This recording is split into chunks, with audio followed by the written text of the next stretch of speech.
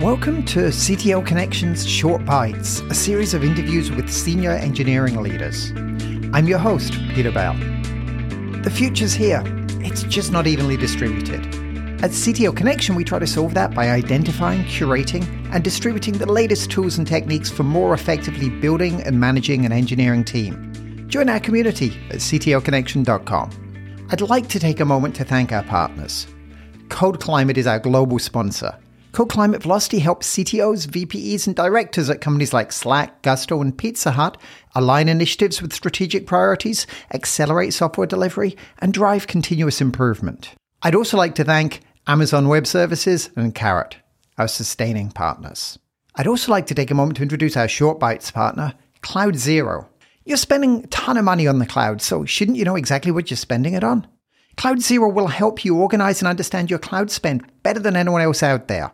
You'll get visibility without the typical pitfalls of legacy cloud cost management tools like endless tagging or clunky Kubernetes support.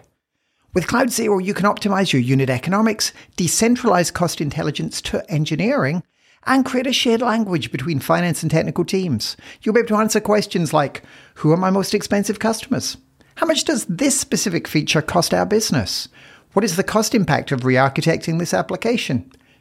Join companies like Drift, Rapid7, and SeatGeek by visiting cloudzero.com/CTO-connection to get started. Again, please visit cloudzero.com/CTO-connection to get started today. Today, I'm speaking with Mark Porter, the CTO at MongoDB. Mark, thanks so much for taking the time to join us today. It is such a pleasure to be here, Peter. Thank you very much.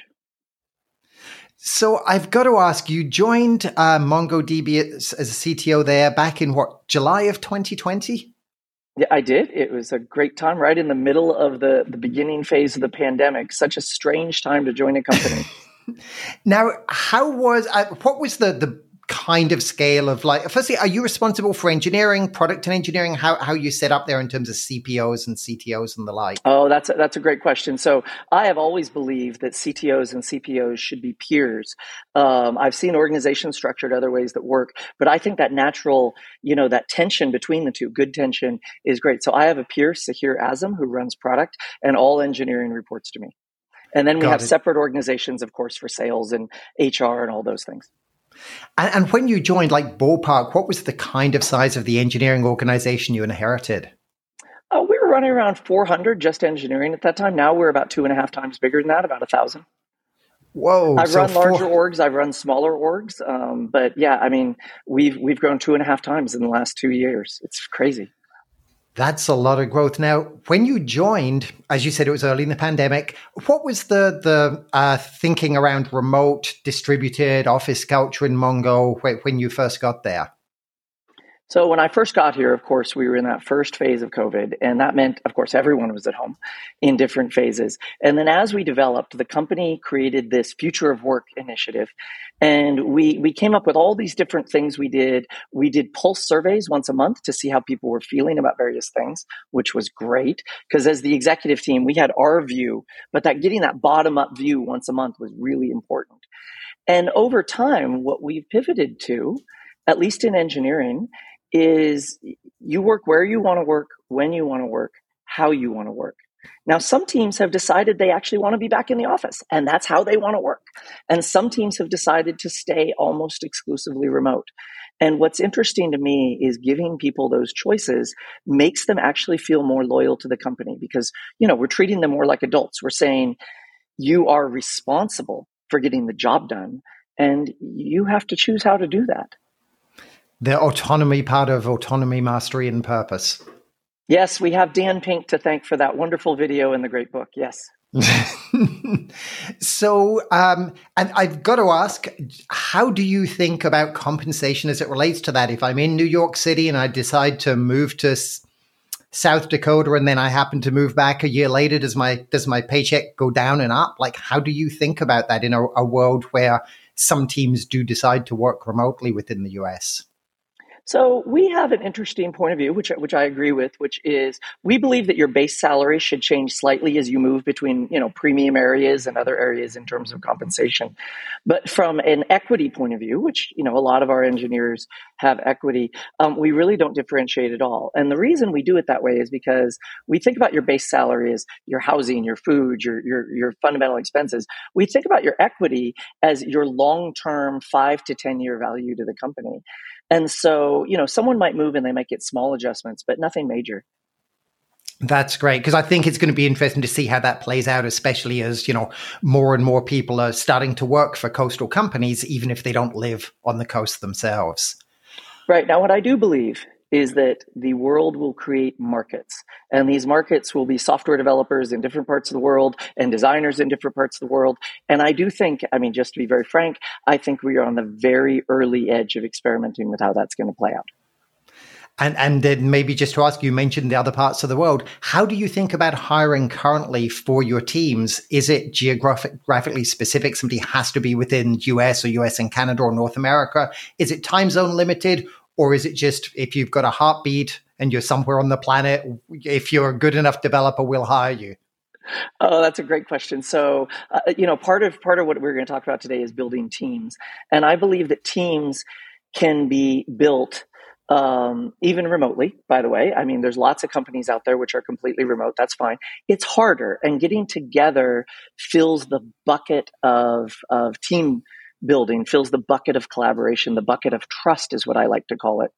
And so what I believe is that teams should be time zone aligned. So we have teams where some of the designers are in Dublin and some of the developers are in Barcelona. That's fine to me. What I try to avoid is a team where I might have some of the developers in Dublin and some in Sydney. And I just think that's hard because there is that human interaction, whether it's over Zoom or Slack or whatever it is, or email, whatever your company culture uses. I do believe you have to overlap some significant number of hours of the day. So then what we do is we take efforts of our company, and we have our Wired Tiger storage engine development completely in Sydney. And that's okay because they're all in Sydney. They are a long set of time zones away from Dublin going one direction or New York going the other direction, but they're a self-contained unit. So to me, it's about hiring anywhere in the world. We're happy to hire pretty much anywhere in the world, but to make sure that you and your team are close in time zones. Now, at my level, and of course, at the level below me, we're expected to manage teams worldwide. But at the level farther down where individual daily, hourly interactions are happening, I really try to keep people geographically, i.e. time zone close, not geographically miles close. That makes sense. Now, how do you play with some people modify that and say the most important thing is overlapping working hours, and they're a little flex about geography. So for example, if you've got a developer who generally loves to roll out of bed at noon and work till midnight, you let them do that as long as you've got your 5+ hours of overlap on the team. Do you support that, or do you feel that that's not sustainable? And, once they have a family, it's like they're not going to be able to do that. How do you think about allowing people to shift their working hours to get the time zone overlap? So I'm going to hark back to where, when, and how you want to work. And I believe that people have to take a fundamental responsibility for showing up to work. And this is no different than before the pandemic. You had to show up in the right clothes to, appropriate for your company. You had to show up on time for meetings. It's just changed what that means. If someone wants to make that investment, like you said, that rather strange time zone investment potentially, we're going to ask questions. We're going to say, hey, why is this sustainable? How is it sustainable? But me personally, if they say it's sustainable, I'm going to say, let's give it a go. Now, at the end of the day, when our 6-month performance cycle comes along, if it turns out that that is actually causing a performance problem, we're going to have a hard conversation. But I want the empowerment and the responsibility of being a great person producing great results to rest with the individual at every level of the company. That makes a lot of sense. And it's hard because a lot of people used to think they had control over this stuff. The reality is they didn't have control over it anyway. Knowing that someone was sitting in their desk was this phantom of control. What you need to have control over is the team getting along? Is the team have a clear roadmap? Are people, clear on how they relate to each other and how they depend on each other? As long as that's happening, a lot of the other stuff is and was noise. That's great. When you joined Mongo as CTO, what were some of your first observations? What were some of the first things you noticed about the team and the culture? So I joined MongoDB as a board member first, and that was quite a privilege. And I was on the board for a while, and then I decided, because I got so entranced with the culture of the company and with the leaders of the company, I actually decided to step off the board. And so what I noticed is a combination of those two roles. And the first thing I noticed was this empowered culture, which you've heard a lot. The second thing I noticed as a board member was MongoDB is fundamentally different. And we're not going to talk about technology today, but the thing that got me to join MongoDB was it is fundamentally a distributed systems platform that scales and is available, rather than the prior systems I'd worked with, which are a database which does transactions great, but frankly really struggles with scalability and availability. So that was the first thing. The second thing I noticed is just how incredibly focused MongoDB was on investment. I think we've put in almost $1 billion now into R&D, which is a lot of money, in order to build this mission critical system. And, as an example, bringing fully ACID transactions was 3 years and $40 million of investment for that one feature to bring ACID transactions. Wow. So I did that. And then the final part of my answer to your question, which was kind of fun, is the company had grown up with this startup, energetic, developer, whatever culture, which is great. That's what got the company going and still drives the company today. But we were running mission critical banks. We were running currency exchanges. We're running all these things. So what I did is I really brought in 30 years of mission critical systems expertise, and I gave the team the air cover they needed to talk about security, durability, availability, operability, all the things that are so important today. And 2 years later, I can say, and this just happened yesterday. In fact, I got a lot of comments on it because we had a big planning meeting. People said, Mark, you coming in and giving us the air cover to build the software that both has the features we need and has all those non-functional requirements has been just this amazing transformation. And I got to tell you, I'm kind of proud of that. So that's why I'm saying it. You mean you didn't just say, we should move fast and break things? Don't get me started. We'll only lose some of the data. Oh, don't get me started on that. No, MongoDB is a mission-critical system for mission-critical customers. And wow, it has taken 10 years to get it to the level of mission criticality that we've had for the last 4 or 5 years. And it's great now. So then the other thing I did is I looked at areas of the surface area. And I think all CTOs and directors have to be very, very careful to think about the surface area, because it's so easy to get into this quarter's planning and next quarter's planning. And what I realized is we could expand our surface area in 2 major ways. Number one, we could make it easier to expand off relational databases into MongoDB, into modern distributed systems. And so I championed Relational Migrator, which we released a couple weeks ago. And then also I determined that databases needed to be more secure.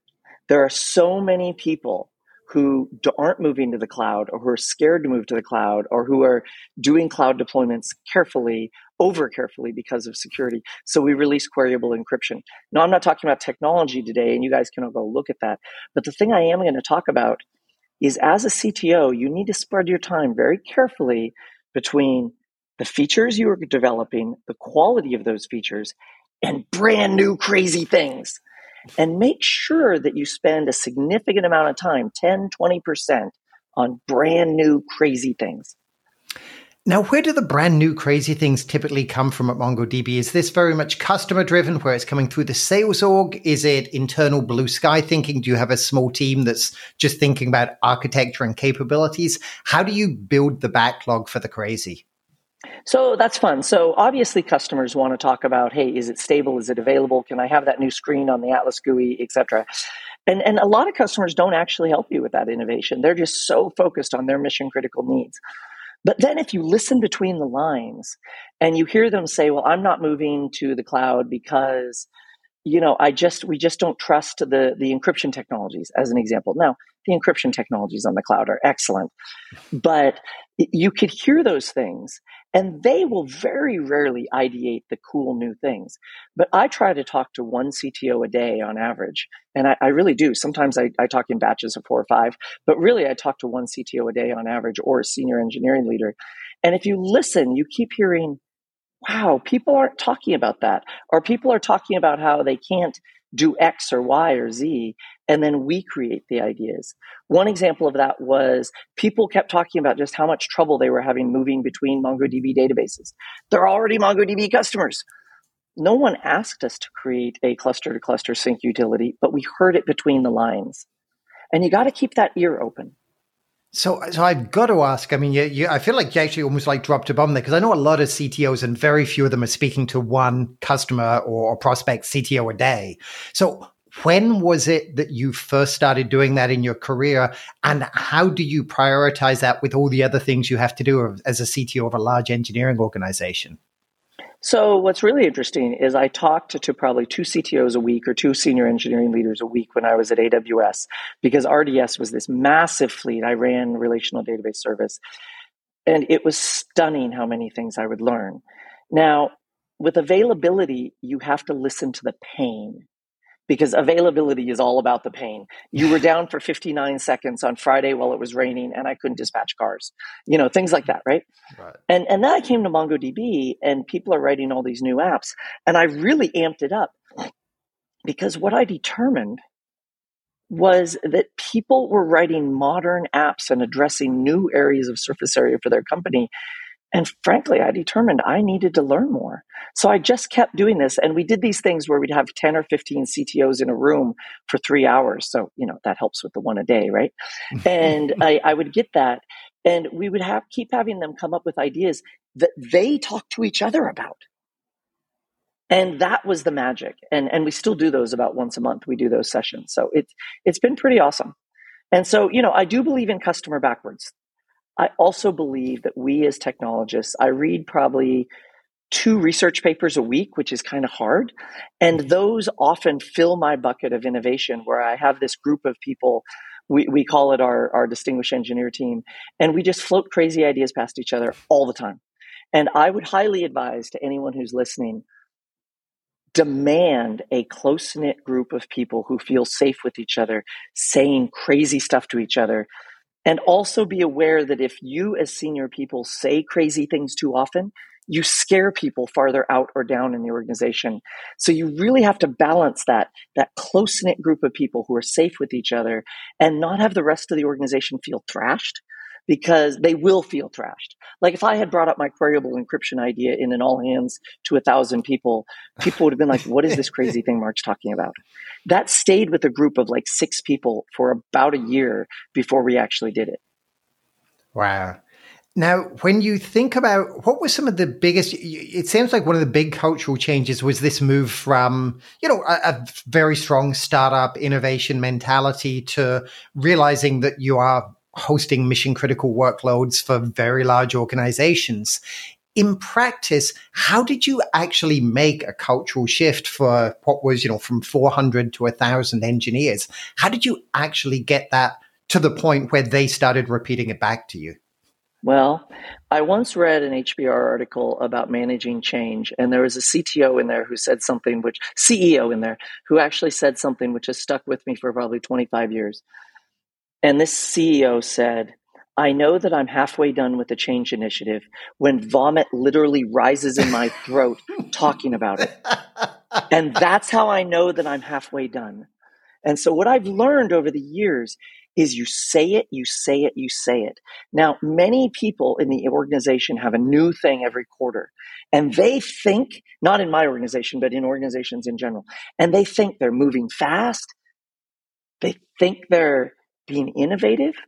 Well, what they teach the organization, and this is going to come across pretty controversial, is that if they just wait 12 weeks, it'll go away.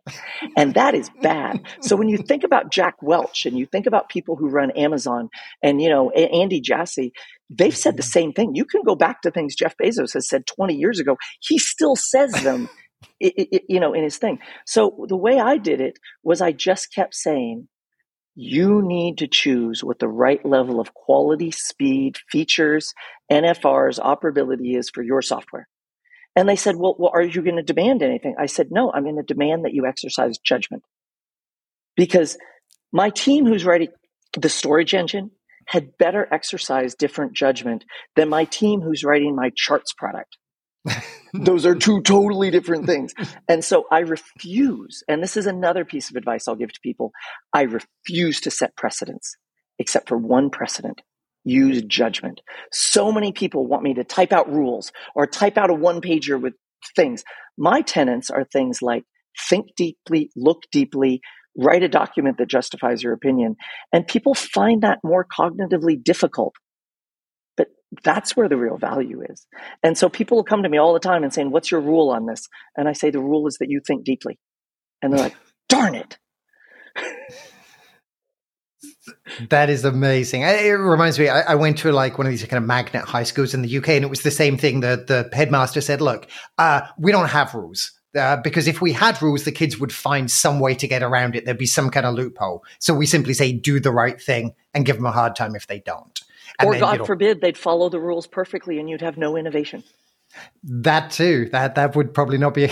You know what? That might be okay for a school. It would not be great for an engineering org. So I went to Caltech, and all of our tests were open book tests. Some of them were open library tests, and one of them was a 1-week open human test, which meant you could ask anyone you met in the hallway, I'm thinking about this problem.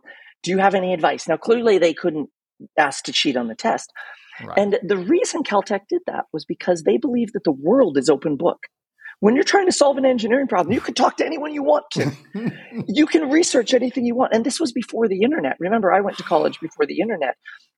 And they believed that, and they use this phrase, your job will be open book. So why don't we teach you open book? I love that. That is perfect. So I feel like there are two elements when you're trying to make a cultural change. One is you obviously want to impact the humans who are already within your org. But another approach to it is reconsidering how you engage with hiring, the values you optimize for. Were there any things that you did to impact the way either you or your reports thought about hiring and selecting the best engineers as you started to bring in that focus on reliability as well as feature delivery?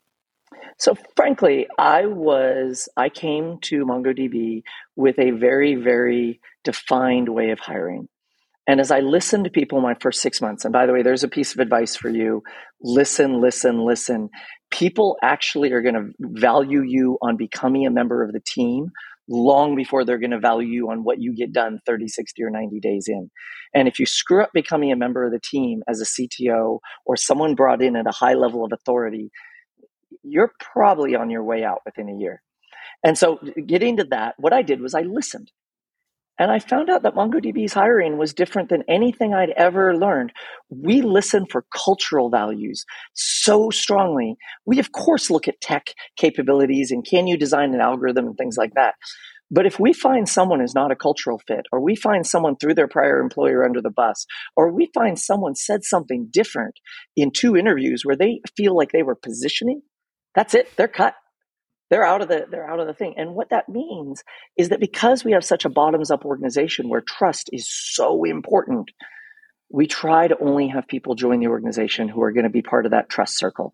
Now, we sometimes mess up because an interview is being on a stage, and some people know how to be on a stage, and then they get to work, and now they think they're backstage, and different behaviors come out, and we exit them quickly.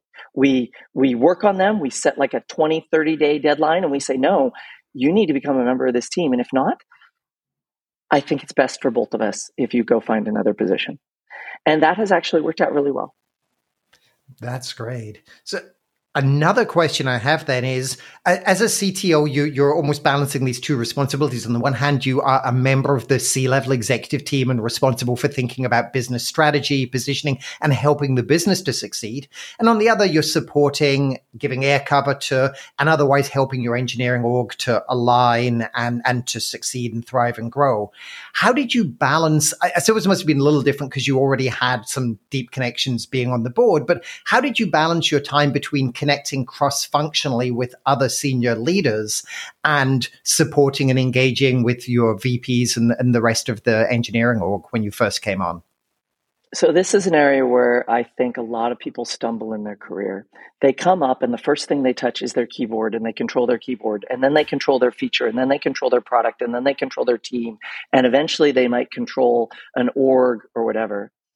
What I would ask people to do, and I do ask people to do this regularly, is listen to yourself using the words us and them, and listen to others and how they use the words us and them. And I'm going to say your job as an executive is to put the company first. And that means your us is the people above you and beside you. Now, then you integrate that and you make your us also the people below you. But you have to work every day. I call it the management sandwich. If the people above you or beside you believe something different than the people below you or beside you, you need to put down all tools and work on nothing else except resolving that, because that's actually your job. Your job as a senior leader is having everyone in sync so we can all come to work every day and get our jobs done. And what happens is people will have this us versus them, either us being my team and them being the exec staff, or us being the engineering and them being sales. Anytime I hear people use the word them, I say, let's stop. Why did you use the word them? And I just got to tell you, I have seen more executives walked out of companies with a root cause of an us versus them dichotomy than almost any other reason.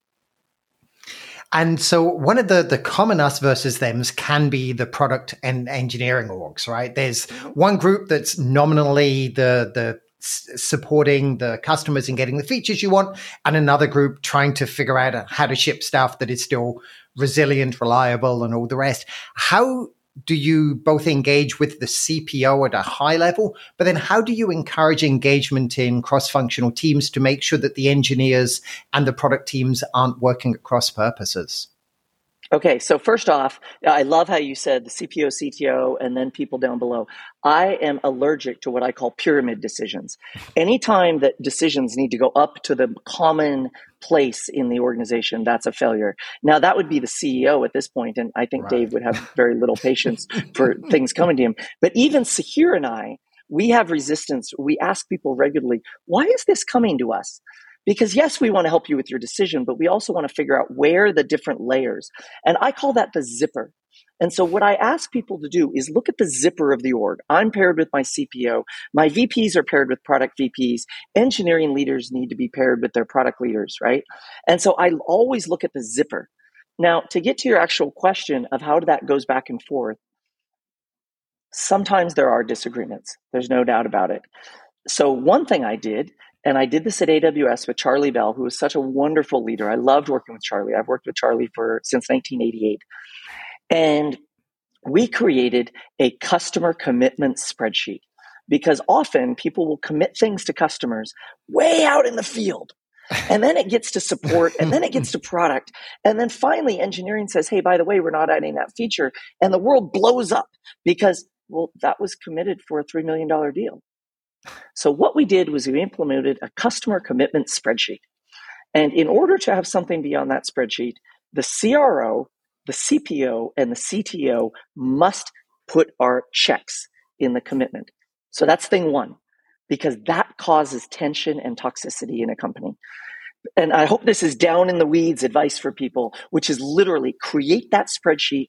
And what happens when you first create that spreadsheet is for the next 6 months, people say, I have a row to add to the spreadsheet of something that's already committed. And they keep coming out of the woodwork. So the next thing I do is I call it facing the whiteboard. I ask my engineering leaders and my product leaders whenever they're upset with each other, which happens, and obviously they're not my product leaders, but our product leaders, and write down why they think they're right on a whiteboard without talking. Obviously, this is harder with Zoom. And then write down below the other person's thing why you think that person is completely wrong. And what you find is after this 10-minute exercise, you actually find you're almost completely aligned, because it turns out you were both thinking about the customer, just in different ways. So that's one way to do it. So that's the second piece of advice, is this no words exercise where you write why you're right and then you write why the other person's wrong. And you can do that in a GDoc. The next thing and the final thing I do is I ask people to think about security, durability, scalability, operability, availability as features. Because I'm telling you right now, customers think of them as features. The problem is customers won't bring them up. Customers just assume all those things exist. And so they'll talk to you about the new index type they want, or they'll talk to you about the new screen they want, or the new analytics they want. They assume the 6 NFRs are there. And so what I've done over the years is I've gotten my product team to actually write documents about availability as a feature in the next release, about security as a feature in the next release, about operability as a feature. And I got to tell you, it's been kind of magical. I did it at AWS, I did it at Grab, and I did it at MongoDB, and it's really been pretty magical. Mark, unfortunately, we're out of time, but thank you so much for taking the time to share your wisdom and your experiences. This has been great. Thank you so much for the time. And for any of you who are listening, I'm available on LinkedIn at Mark Loves Tech. I have a website, marklovestech.com. I'm available on Twitter at Mark Loves Tech. I think you can tell I love tech. And the other thing I love is talking to people and learning. Everything you've heard today is not wisdom. It's pain and mistakes turned into advice. So I'd love to talk to you about your pain and mistakes. And if you don't like MongoDB or AWS or Grab or anything I've done in my past, come talk to me about my mistakes. Thank you very much for listening. Thank you, Mark. Have a great day. Bye now.